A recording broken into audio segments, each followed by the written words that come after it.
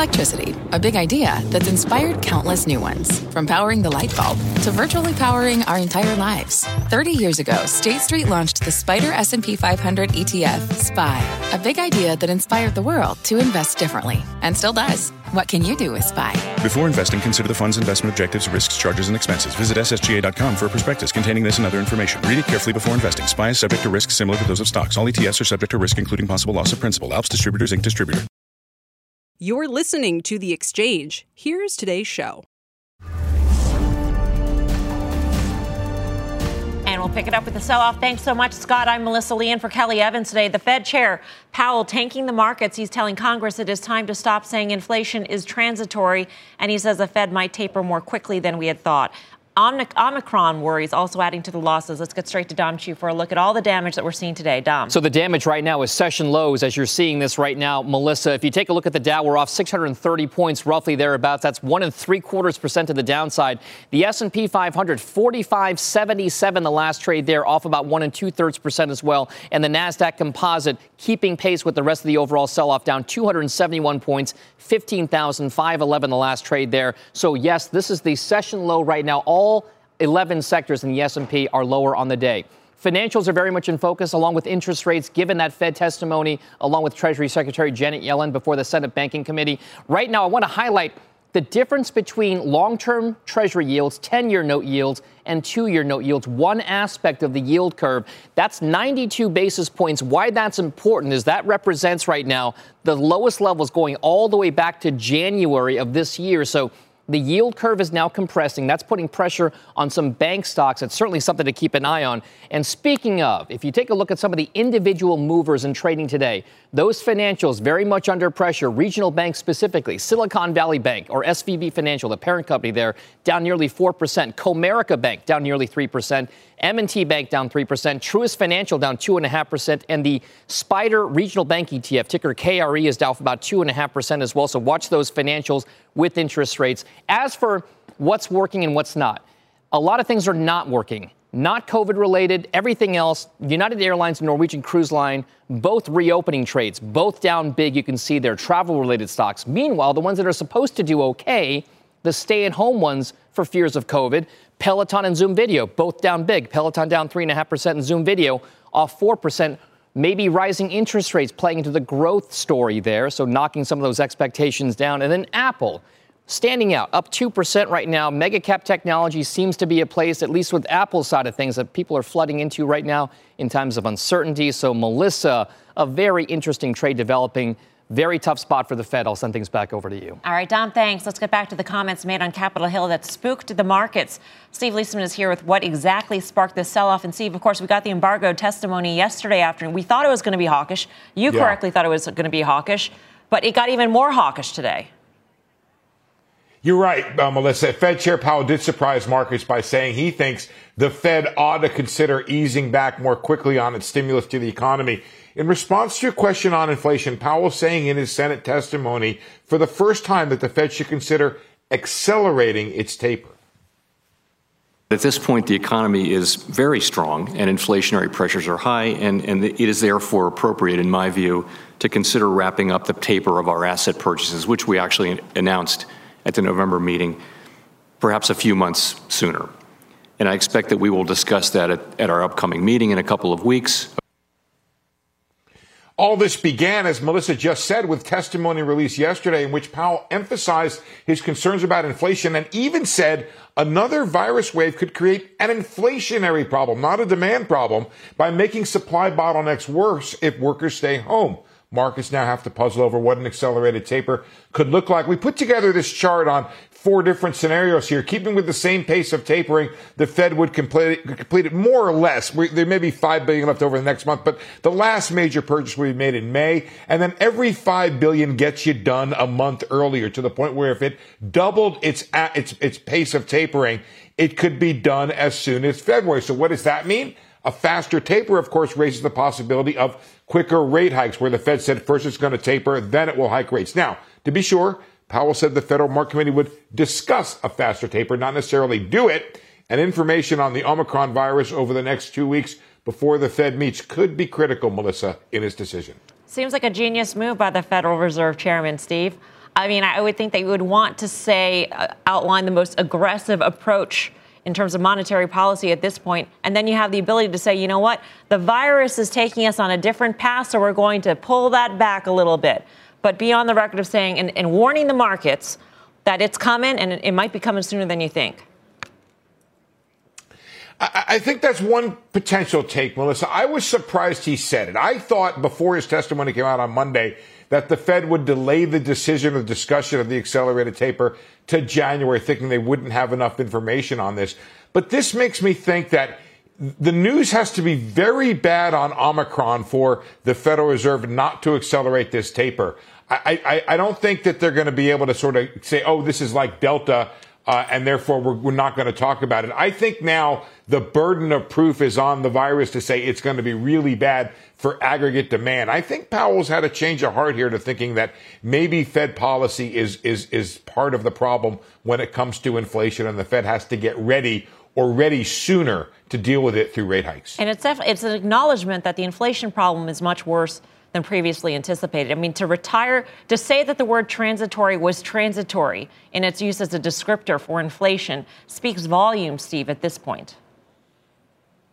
Yeah, you're right, Melissa. He retired the word transitory, and he admitted the Fed made a mistake by not accurately gaming out the supply problems. That was the problem they had.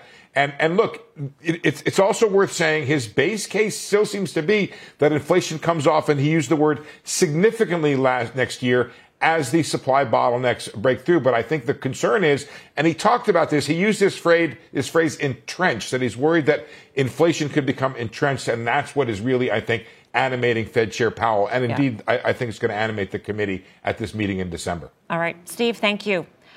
Rates reacting sharply to Powell's hawkish turn. Let's get to Rick Santelli, who is at the CME, with more on this. Rick. Yeah, Melissa Lee, I agree with you. It was a brilliant move by the Fed chairman, and today is really like U-turn Tuesday. You'll see what I mean. Intra 2-year. At 52 basis points, it's currently up 3. Look at that U-turn it made. But not everything made a U-turn. The Fed chairman's opinion changed, U-turn. Short maturities, U-turn. But look at the longest maturity, the 30-year bond. It's at 179, down 7 basis points. What's going on? Well, I think the simple view is that short-dated are clinging to the change of heart by the chairman, and long-dated are still nervous about Omicron and receiving some buying in flight to safety. If you look at the dollar index, it really wasn't involved in flight to safety, but it had a big U-turn. In my opinion, when you talk about actually combating inflation, that's a dollar friendly, along with the steepening yield curve. And finally, everybody's talking about Fed funds. Listen, there's a lot of ways to calculate probabilities. In the 80s, I used to get my crayons out and do the same thing. However, let's keep it really simple. This is December of 22 Fed fund contract. 1 week. You can see it made a bit of a U-turn as well. It's starting to sell off. When it goes down selling off, it raises probabilities. But if you look at a chart since the last Fed meeting, this is mid-August, we had a Fed meeting in September, you can see how it started accelerating the sell-off. That's when the notion hit everybody other than the chairman. Maybe inflation is real, and right now the way it sits, it looks like 2 are baked in by the end of next year, and the third one, the market's working on. Melissa Lee, back to you. Rick Santelli, thank you. So is Powell right in suggesting that the taper may need to be sped up and we should retire the word transitory? Joining us now is David Zervos, Chief Market Strategist at Jefferies. David, great to have you with us. Good to be here, Melissa. Has your view of the markets changed in light of what Chair Powell said today? I don't know that they've changed. I've been very concerned that the messaging from the Fed in this new world order for the Fed with new vice chairs, a new governor, and 2 new presidents was going to get a little bit difficult, and that the Fed itself would have more trouble communicating in this environment where inflation is more persistent, and we have a new cast of characters that are leading the charge around the board table. So I think, and you add to that, Melissa, a time of year where you're either up a lot of money and you want to protect it, or you're down a lot of money and you can't take a lot of risk. And we all saw the illiquidity Friday, and that's kind of a preview of what happens toward year ends. So we can get a lot of whippiness. But I think those 3 things, a new Fed, this is not the same Fed as we had before. We're going to get a whole new cast of characters, and the market's got to understand where they're coming from. An inflation situation that does seem to have much more, in my opinion, supply-side rigidities than we may have thought earlier, and liquidity are all combining for something that could be quite a bit of fireworks coming into the end. Sounds like you're expecting a lot of chop, David. And I mean, should we take Chair Powell's message today as the message of the Fed, given the new cast of characters, or do you think that there's a little bit of possibility for wiggle room once everybody's in and at the table? You know, Melissa, I think the market's always going to sort of try to figure out where that strike is for the Fed put. We all talk about that Fed put. When do they come in and save us when it's all messy? Is it down 5%? Is it down 10%? Is it down 15%?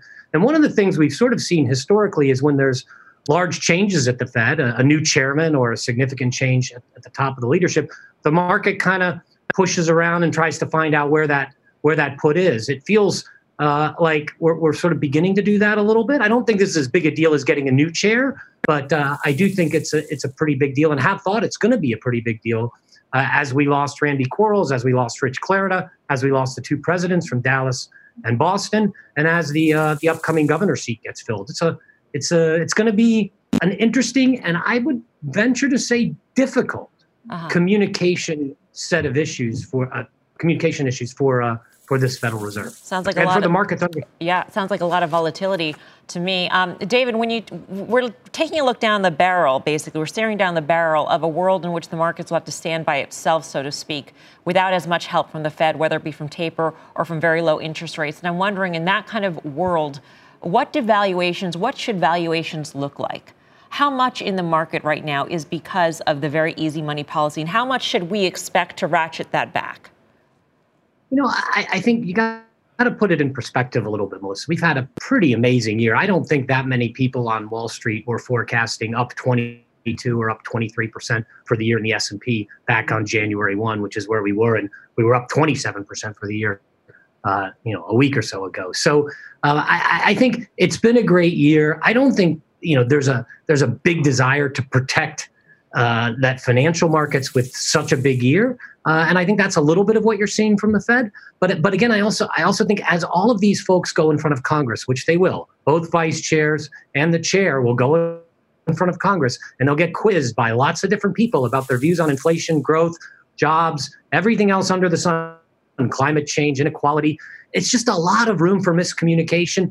And look, a central banker does have a role in making sure that prices are stable. And right now, the advertisement for price stability doesn't look good, so they got to sound tough. And Jay sounded tough today, and I think he's sort of prepping for any hard questions that might come in front of his hearing. And I think those hearings will probably be in December. So, you remember, Melissa, back in 2018, we had a lot of miscommunication from Jay in particular on being a long way from neutral, and we finally spun that back around in January of 19 and got some cuts, and the Fed had gone too far and the curve had inverted, not that it's inverting today, but there have been parts of the curve that were inverting not too long ago. And I think it's reminiscent of that. I think you're seeing the Fed kind of move into a bit of protection mode with all the new cast of characters. And I think that's just a place where, as you put it, volatility could remain quite significant. Could remain elevated. I don't know that it's going to be. I don't want to overblow it though. Yeah, it did feel like Powell was moving into protection mode when he took back the word transitory. I mean, he had some leeway to leave transitory sort of out there, especially when later on in the testimony he said that he expected inflationary pressures to ebb in the second half of next year. I mean, that wouldn't have been that long and could have easily been argued to be transitory. So I'm wondering how you interpret that and whether or not you think inflation is really a much stickier problem than the Fed had anticipated, and that should really be the worry of the markets right now. Well, I think we know that, Melissa, because we know the dot plots. We know what they forecasted for the end of this year at the beginning of the year and at the end of last year, and they were, like almost everybody, just completely wrong. We have 6% CPI and 5% PCE, and that was not in the numbers. So clearly their version of transitory when they first started talking about it was, a couple of quarters, maybe Q1 and Q2, and then it was all going to subside. And that's not really what's happened, especially after the last reading in particular.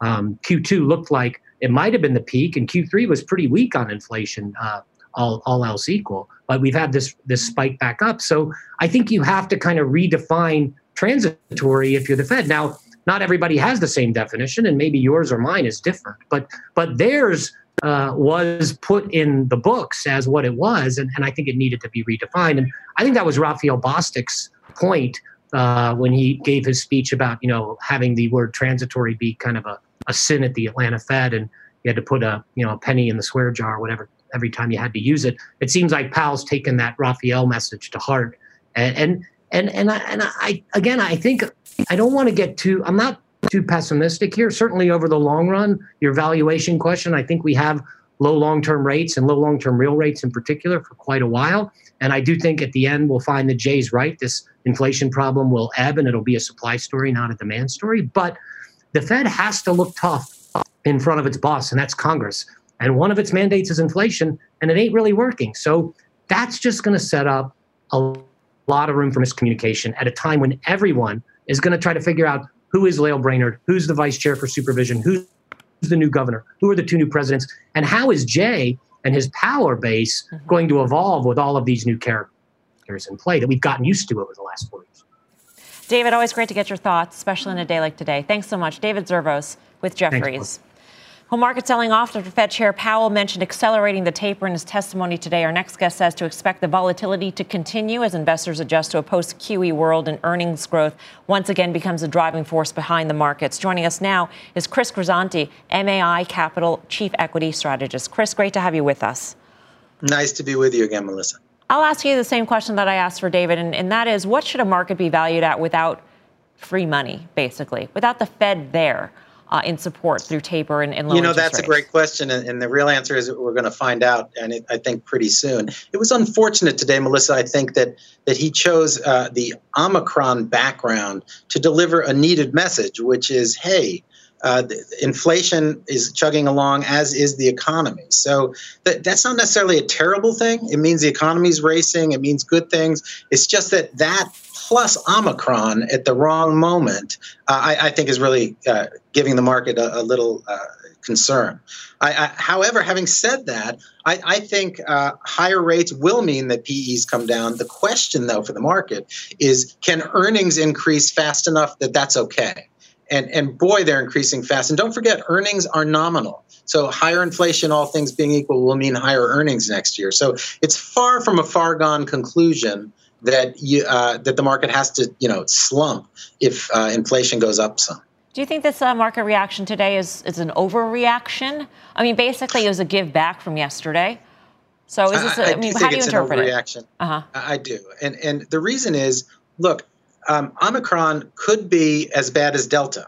But remember, because of Delta, I think the Fed kept rates lower longer, held off on the taper. And if Omicron really comes out to be something, as bad as Delta, the Fed is not going to start raising rates. They're not going to keep talking about how quickly they're going to do the taper. Their first enemy is defeating a now mutating pandemic.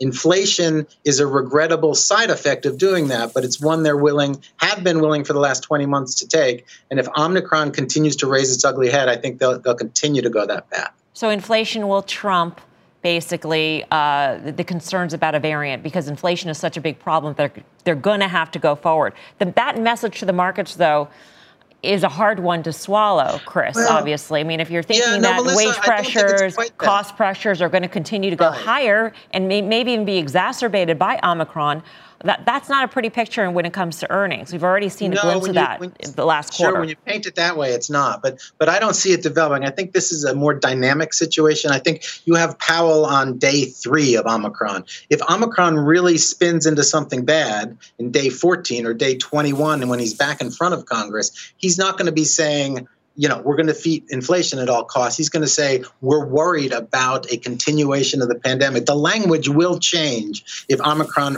really becomes a problem. I feel very confident that Jerome Powell's first target is defeating the pandemic. And secondly, only secondly, is it inflation. Do you rethink parts of your portfolio, Chris, in light of what the Fed chair said today, or at least on the expectation that rates will move higher maybe sooner than we thought. We originally had you on to talk specifically about the payment stocks, and a lot of them are high multiple names. And so I'm wondering if those names do okay in this rising rate environment.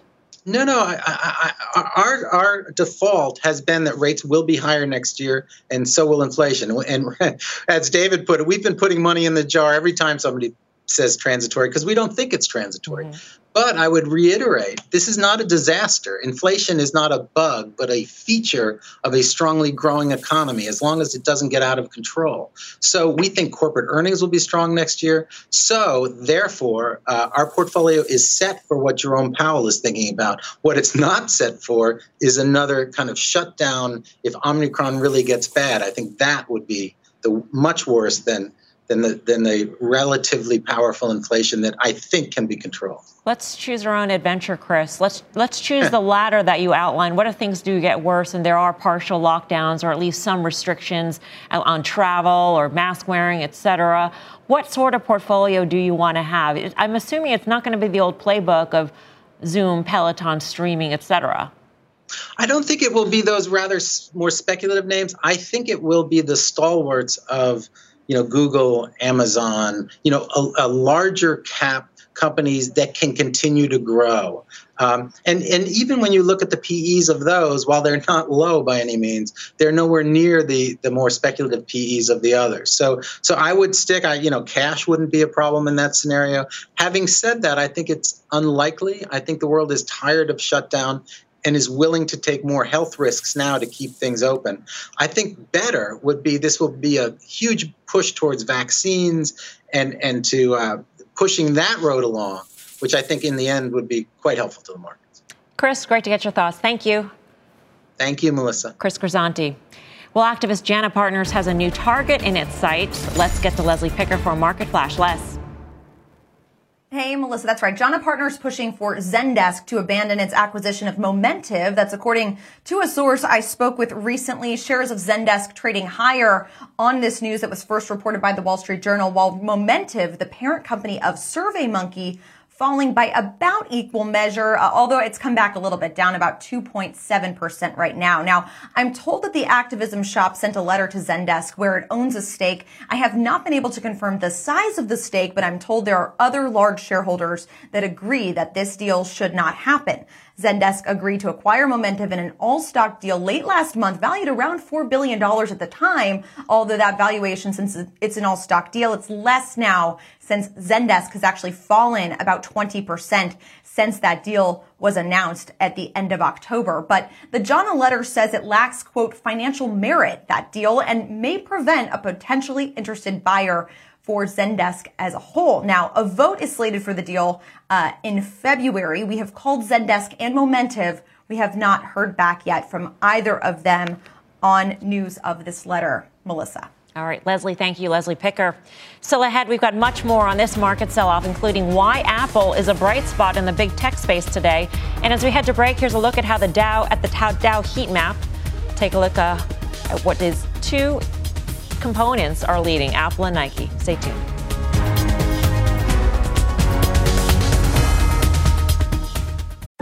What's on the horizon for financial markets? At PGIM, it's a question that over 1,400 investment professionals relentlessly research in pursuit of your long-term goals. Specialized across asset classes, but united in collaboration, our teams provide global and local expertise. Our investments shape tomorrow, today. Pursue your tomorrow with PGIM, a leading global asset manager. This podcast is supported by FedEx. Dear small and medium businesses, no one wants happy customers more than you do. So you need a business partner just like you. Like FedEx, who understands your passion for serving your customers because they have the same commitment towards you. That's why FedEx offers you picture proof of delivery, packageless and paperless returns, as well as weekend home delivery to 98% of the U.S. on Saturday and 50% on Sunday. See the FedEx service guide for delivery information. What's more, FedEx Ground is faster to more locations than UPS Ground. Trust FedEx for timely deliveries. See what FedEx can do for your business. Absolutely, positively FedEx.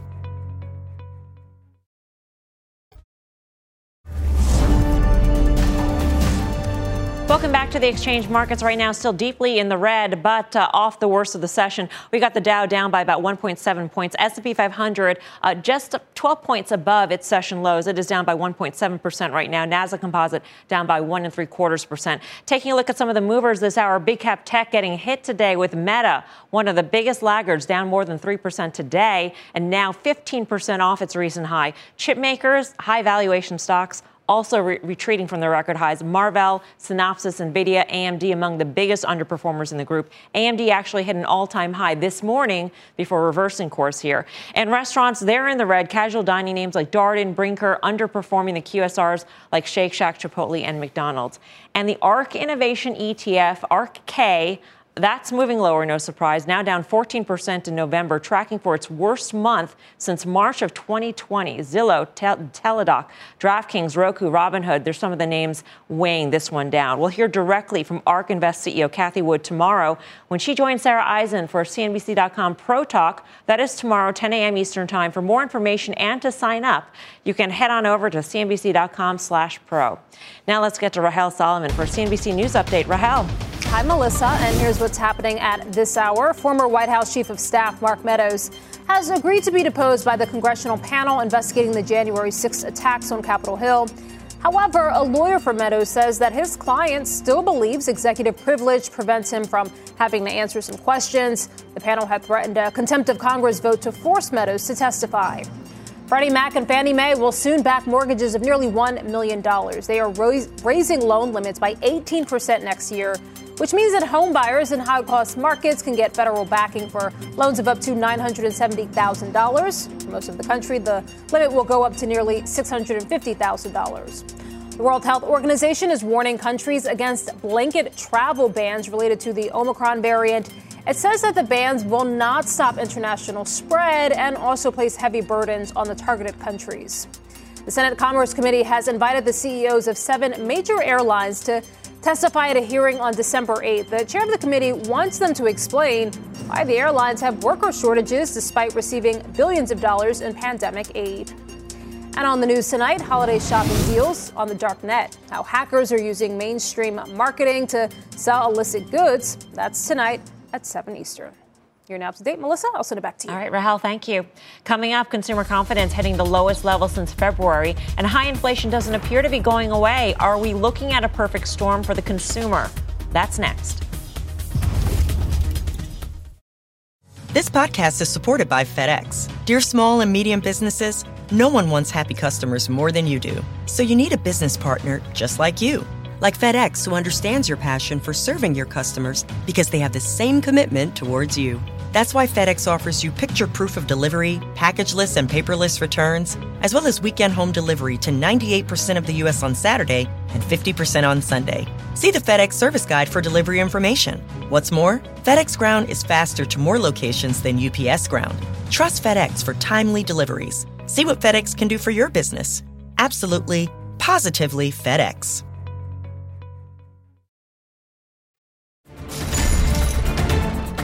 Retail stocks getting hit in today's sell-off as consumer confidence sinks to a 9-month low, and Jay Powell warns about inflation. Let's get to Dom Chu for a check on the big movers. Dom. All right, so Melissa, it's a wide range of names that we are watching, including mall-based retailers like Macy's, also Kohl's as well, both of whom are down about 10% or more from just over the past week. They're down 5% in today's session. TJ Maxx, the parent company of Home Goods, and TJ Maxx overall, TJX, is lower, slipping 10% off its highs that we notched just 2 weeks ago. And we're going to end on Target and Walmart. You can see they're both in negative territory today, tracking for monthly declines. Keep an eye on that retail sector. I'll send things back over to you, Melissa. All right. Thanks so much, Dom. Data from the Consumer Board shows that 29% of consumers said business conditions are bad. That's a slight increase from last month's number. This was out right before Jay Powell said inflation could be stickier than expected in his testimony. Here's what the Fed chair said. Most forecasters, including at the Fed, continue to expect that inflation will move down significantly over the next year as supply and demand imbalances abate. It is difficult to predict the persistence and effects of supply constraints, but it now appears that factors pushing inflation upward will linger well into next year.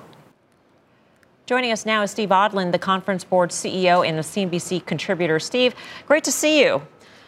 Nice to see you, Melissa. Thank you. I think if you had asked any consumer out there, they could have told Jay Powell themselves that the inflation was a problem and it was stickier than anybody had ever thought, especially when they're going to the gas pump, paying 50% more from a year ago. And the list goes on and on when it comes to their essential items, Steve. So in terms of the numbers that we've seen for the latest month, what do you think this reflects? Well, I think you've hit it, Melissa. You know, last month we saw consumer confidence bounce up, and we were hopeful that this was a sign that we were going to resume the upward trend, but unfortunately we've now trended down. And the reason is because of inflation. And people are telling us now that things are getting very expensive. When you break it down by demographics, it's the 55 plus demographic that scored the lowest or had the lowest levels of consumer confidence, as well as the lower income folks. And then when you start looking at purchase intent by category, what has come way down are purchases of automobiles and the intent to buy houses. So these are the things that have been really pushing sales in the economy over the past few months, and this came down. Now, I have to point out that this survey was cut off before Omicron was even known as a possibility here. I suspect, Melissa, that if we did the consumer confidence index today, you would see even lower numbers, because not only do you have inflation as the worry, but you would then have the potential result in Omicron. And that's what I think is affecting these big retail stocks today that are mostly land or, bricks and mortar based. Right. And I would imagine, too, that, when businesses take a look at this data, Steve, they take a look at the state of the consumer and think, at what point does confidence numbers actually spill over into spending patterns at their businesses? And the old argument used to be, well, wages are good, household debt is down at historic levels, down to low levels, I should say. And so the consumer is stronger than ever. So we shouldn't be worried about inflation. At this point, what is the real takeaway of this situation? Well, if you have a lot of money, the higher income classes are fine. But the majority of the spending comes from the center, and that's getting hit right now. So I think inflation is a big worry, and it looks like it's going to be not transient, but it's going to be stickier, as the Fed chair said. So if that happens, we're projecting an inflation rate of close to 4%, high 3% for 2021. In 2022, we had hoped that would come down closer to 3%. But if it's stickier, it means that these prices will continue to take more and more of the income, and so therefore all the discretionary spending goes away. I don't think it's going to be a big impact here for the 2021 holiday season, Melissa. It looks like all that inventory is in. It looks like you have opportunities here to buy online, and that's kind of what we've been seeing over the month of November. Even though Cyber Monday and Black Friday was a little weaker than was expected, it was down versus a year ago. It happened earlier, and it's happening online. So, what's going to be problematic here are the bricks and mortar retailers who don't have a great online presence. And then into next year, the question is, if this keeps going, what's going to happen to GDP? Because so much of this, of the dollars are getting inflated here. How much does the stock market and whether or not the stock market shows declines such as we're seeing today factor into consumer confidence? We've seen record numbers of retail investors join in the markets over the past couple of years, Steve, and really enjoy the market's historic rally. We've also seen a lot of households get involved in crypto and build crypto fortunes. To the extent that these markets are volatile, as we've seen over the past few days, and maybe this is the first bout of real volatility that these new investors have had to deal with, how much does that weigh on confidence, you think?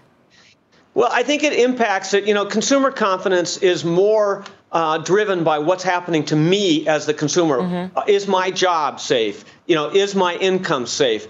Is my buying power safe? But I think that spills over into the market, as does the projection on interest rates. And so, if we felt that the inflation was ameliorating, interest rates might stay lower, and therefore it would continue to fuel the boom. When inflation goes up and interest rates go up, of course, it hits the market. And I think you're seeing a combination today of an estimate that maybe interest rates will have to go up higher. We're projecting 2 to 3 increases next year in order to combat inflation. At the same time, you are going to hit growth. And so the nasty word of stagflation, of course, for people who remember the 70s, comes into play. Now, we don't think that that's going to happen, and then we don't hope it's going to be happening, but then you have Omicron that comes on top of this.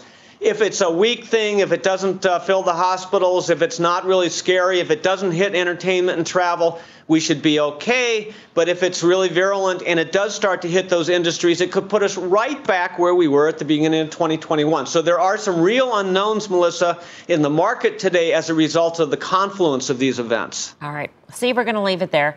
Thank you so much. Nice to see you, Steve Odland. Thank you. Coming up, Apple, a clear winner in today's tech sell-off, and our next guest does not see that changing. She will join us with her reasons why. That's next.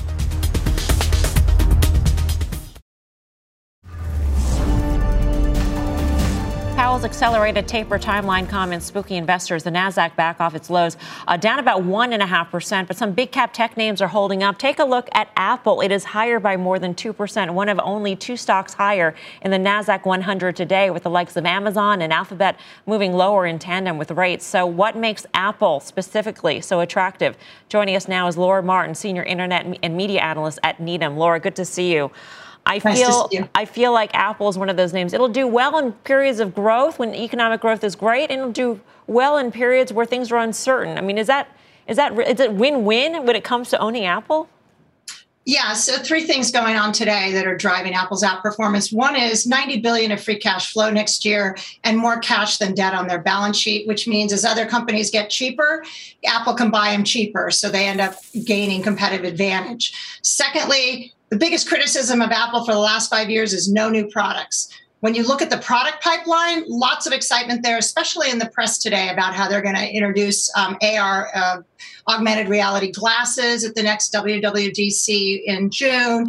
Autos, electric autos, self-driving cars, lots of new product innovation coming back to Apple now that they've brought silicon in-house, their chip design in-house. And then third, lots of really good numbers coming out of retail about how the products are selling, tablets, especially the high-end iPhones, all of which says that they're going to have high margins and high revenue for the fourth quarter of this year. Two other names in your coverage universe, Laura, Amazon and Google, are not doing as well as Apple. And I'm wondering if, in a rising interest rate environment, if you think these two names actually don't do well on a relative basis. Is that the truth? Is what the market is telling us the real message? So we have a confluence of the Omicron uncertainty, and that's really bad for Google because 15% of its advertising used to be travel. Mm-hmm. So if travel doesn't come back or autos don't come back, which used to be 25% of total advertising sales, it's bad for Google. So that's correcting a little bit today. And then Amazon just has a lot of debt. So interest rates going up means all your debt costs are greater. All my ad-driven stuff is down today hard. It's 3, 4, 5%. And that's because if you have to pay more for interest expense, you often cut advertising spending so that you can report growing earnings per share to Wall Street. In your coverage universe, Laura, there are some names that are, in fact, higher valuation. I'm wondering which names are you most concerned about? What names are you telling clients, you know what, this kind of environment may not be the best for these stocks? Right. So I sort of think we have to learn more about the virus, but I would say if you have a point of view that the virus is going to keep it all at home, you're going to like Netflix and these streamies a little better because you're going to get more uses, especially for ad-driven. And then if you think that we're going to go back into the real world, then things like theme parks at Disney will do better because they still have pretty easy comps. But even aside from Omicron and variants and the fear about lockdowns, just the fear of rising interest rates has really been a driver of the markets and certain higher valuation stocks, Laura. And so I'm wondering if there are, in fact, stocks you think are, in fact, vulnerable to higher interest rates. Yeah, definitely. Any stock that's losing money, like I have a lot of high growth stocks that lose money, that's bad for them because a lot of the value of those stocks is in the terminal value 10 years from now or 5 years from now. And if they have higher interest rates, guess what's happening to your discount rate? You're discounting all those cash flows for more years at a higher rate. That's bad for valuations of companies that are negative free cash flow. Can you give us some examples? And I'm wondering also if you've actually changed your view based on what Powell or the Fed has projected when it comes to interest rates. Right. So I think, again, we're dealing with both the uncertainty of the virus and the Powell stuff today. But so I would say, yeah, like Fubo loses money, down hard today. Roku not making a lot of money, down hard today. And we have a bunch of stocks, especially small cap, where when you start getting sellers, it really moves the stock more than fundamental value would indicate.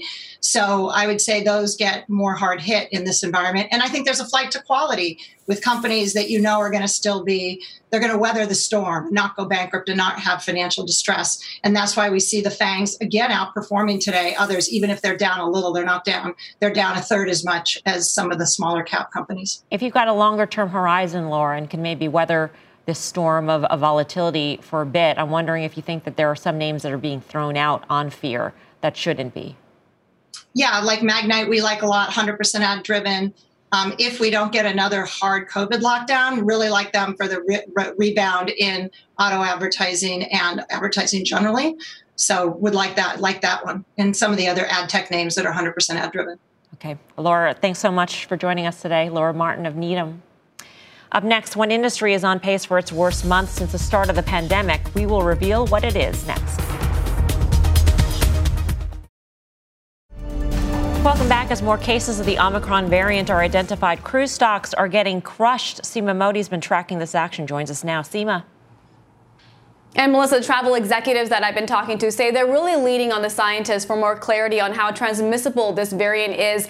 But the timing of this Omicron news coinciding with Black Friday weekend was unfortunate. An analyst telling me a large travel agency suggesting that cruise bookings over Cyber Weekend were weak. Now, of the three cruise lines, Norwegian is down the most. It was down about 5 to 6%. It was scheduled to deploy one of its ships, Jade, from Cape Town in late December, but the cruise line telling CNBC, quote, "We anticipate eliminating all South African ports of call." That, of course, due to the variant. Now, as to how this broader travel recovery story will be affected, Kayak CEO Steve Hafner sharing that they saw a moderate decline in travel searches when Delta was at the height of the news cycle in early July, but by early September, demand started to climb up again, and most recently, levels nearing 2019, which he says shows just how travelers are getting more comfortable navigating changing restrictions. Melissa.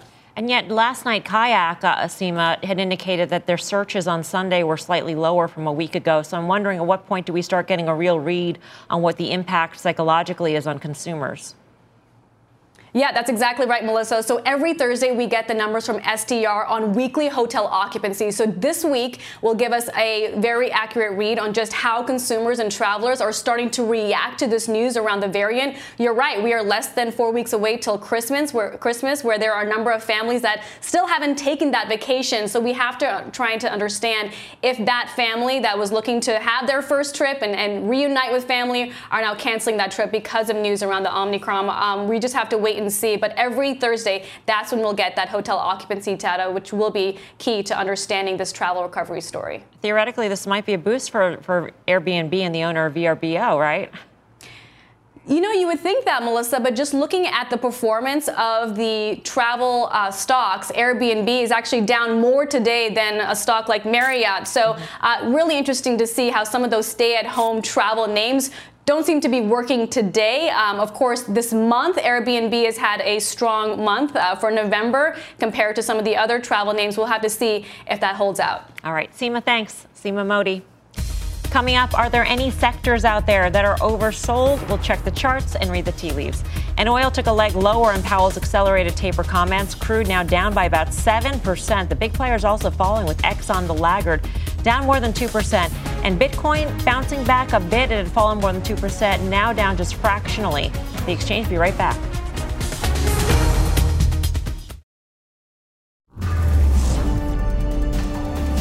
Welcome back to The Exchange. Let's talk technicals with stocks seeing so much volatility in just the past 3 days. What are the charts telling us could be next? Are there areas that look oversold? Katie Stockton is founder and managing partner at Fair Lead Strategies. Katie, great to have you with us. Have we seen damage done to the S&P 500, do you think?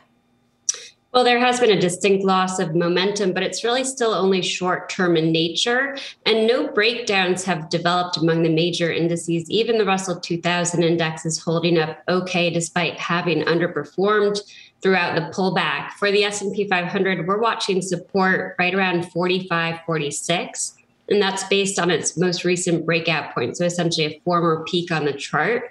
And there's also that 50-day moving average rising to meet that level. So it still does have some support nearby. I mean, intraday, Katie, we're well off of the session lows right now. And I'm wondering if you take a look at that intraday action and think, you know what, this proves my theory, or your theory in this case, that the S&P 500 does have support. And this is just a minor setback within a longer-term uptrend channel. There is support, and also we have the first short-term oversold reading since October 4th for the S&P 500, and that's meaningful. It will be more meaningful when we do see some kind of stabilization. I think it's too early to suggest that we have it already, but to the extent that we do see a strong close relative to the day's high-low range, that's always an incremental positive. And of course, the market internal measures, things like market breadth or participation, market sentiment as measured by things like the VIX, those are all getting pretty oversold on their own. So that suggests that perhaps that sentiment has shifted enough to get us a short-term low ahead of what is typically a positive seasonal time of the year. Mm-hmm. I want to talk about volatility. We did see it spike today. It's up 17% at this point, though, again, off of the highs that we've seen in the session. Are you seeing that also in an uptrend going forward? I mean, I would imagine that at some point, no, because you're seeing the S&P 500 has support and is going higher. Well, we have been in this low volatility cycle really for several months based on the VIX, which we use as a transactional gauge of market sentiment. We indeed have seen a VIX spike over the last couple of days, and that, of course, is associated with a pullback in the S&P 500. They're negatively correlated. What we don't want to see from the VIX is a breakout above the top of its range, which is roughly 29 on the chart. It's also a resistance level per our work, and that would then suggest that we're getting into a higher volatility regime, something that would be somewhat reminiscent of 2018. If you recall, overall, it was sort of a neutral year, but it had a lot more volatility from an intermediate term perspective. I want to get to small caps, Katie, because a lot of people were all excited with the recent run up. Basically, at this point, we've given up the gains that we made, for the entire fall when people started getting really bullish on it. What are you seeing here for small caps? Is it over? It's too early to say that too, but we do have today a DeMark signal. If you know the DeMark indicators, it's the first buy signal that we've had in this pullback mode. And that's kind of interesting to us for the Russell 2000 index as it comes into support from September. It's also right around some support based on some other measures that we use. So it does have a good chance of holding up here based on that. We'd, of course, like to see that stabilization for more confidence that the short-term low is put in place. But interestingly, if you look at IWM as representative of the Russell 2000 versus the spiders or SPY, there are signs of downside exhaustion there too, based on the DeMark indicators.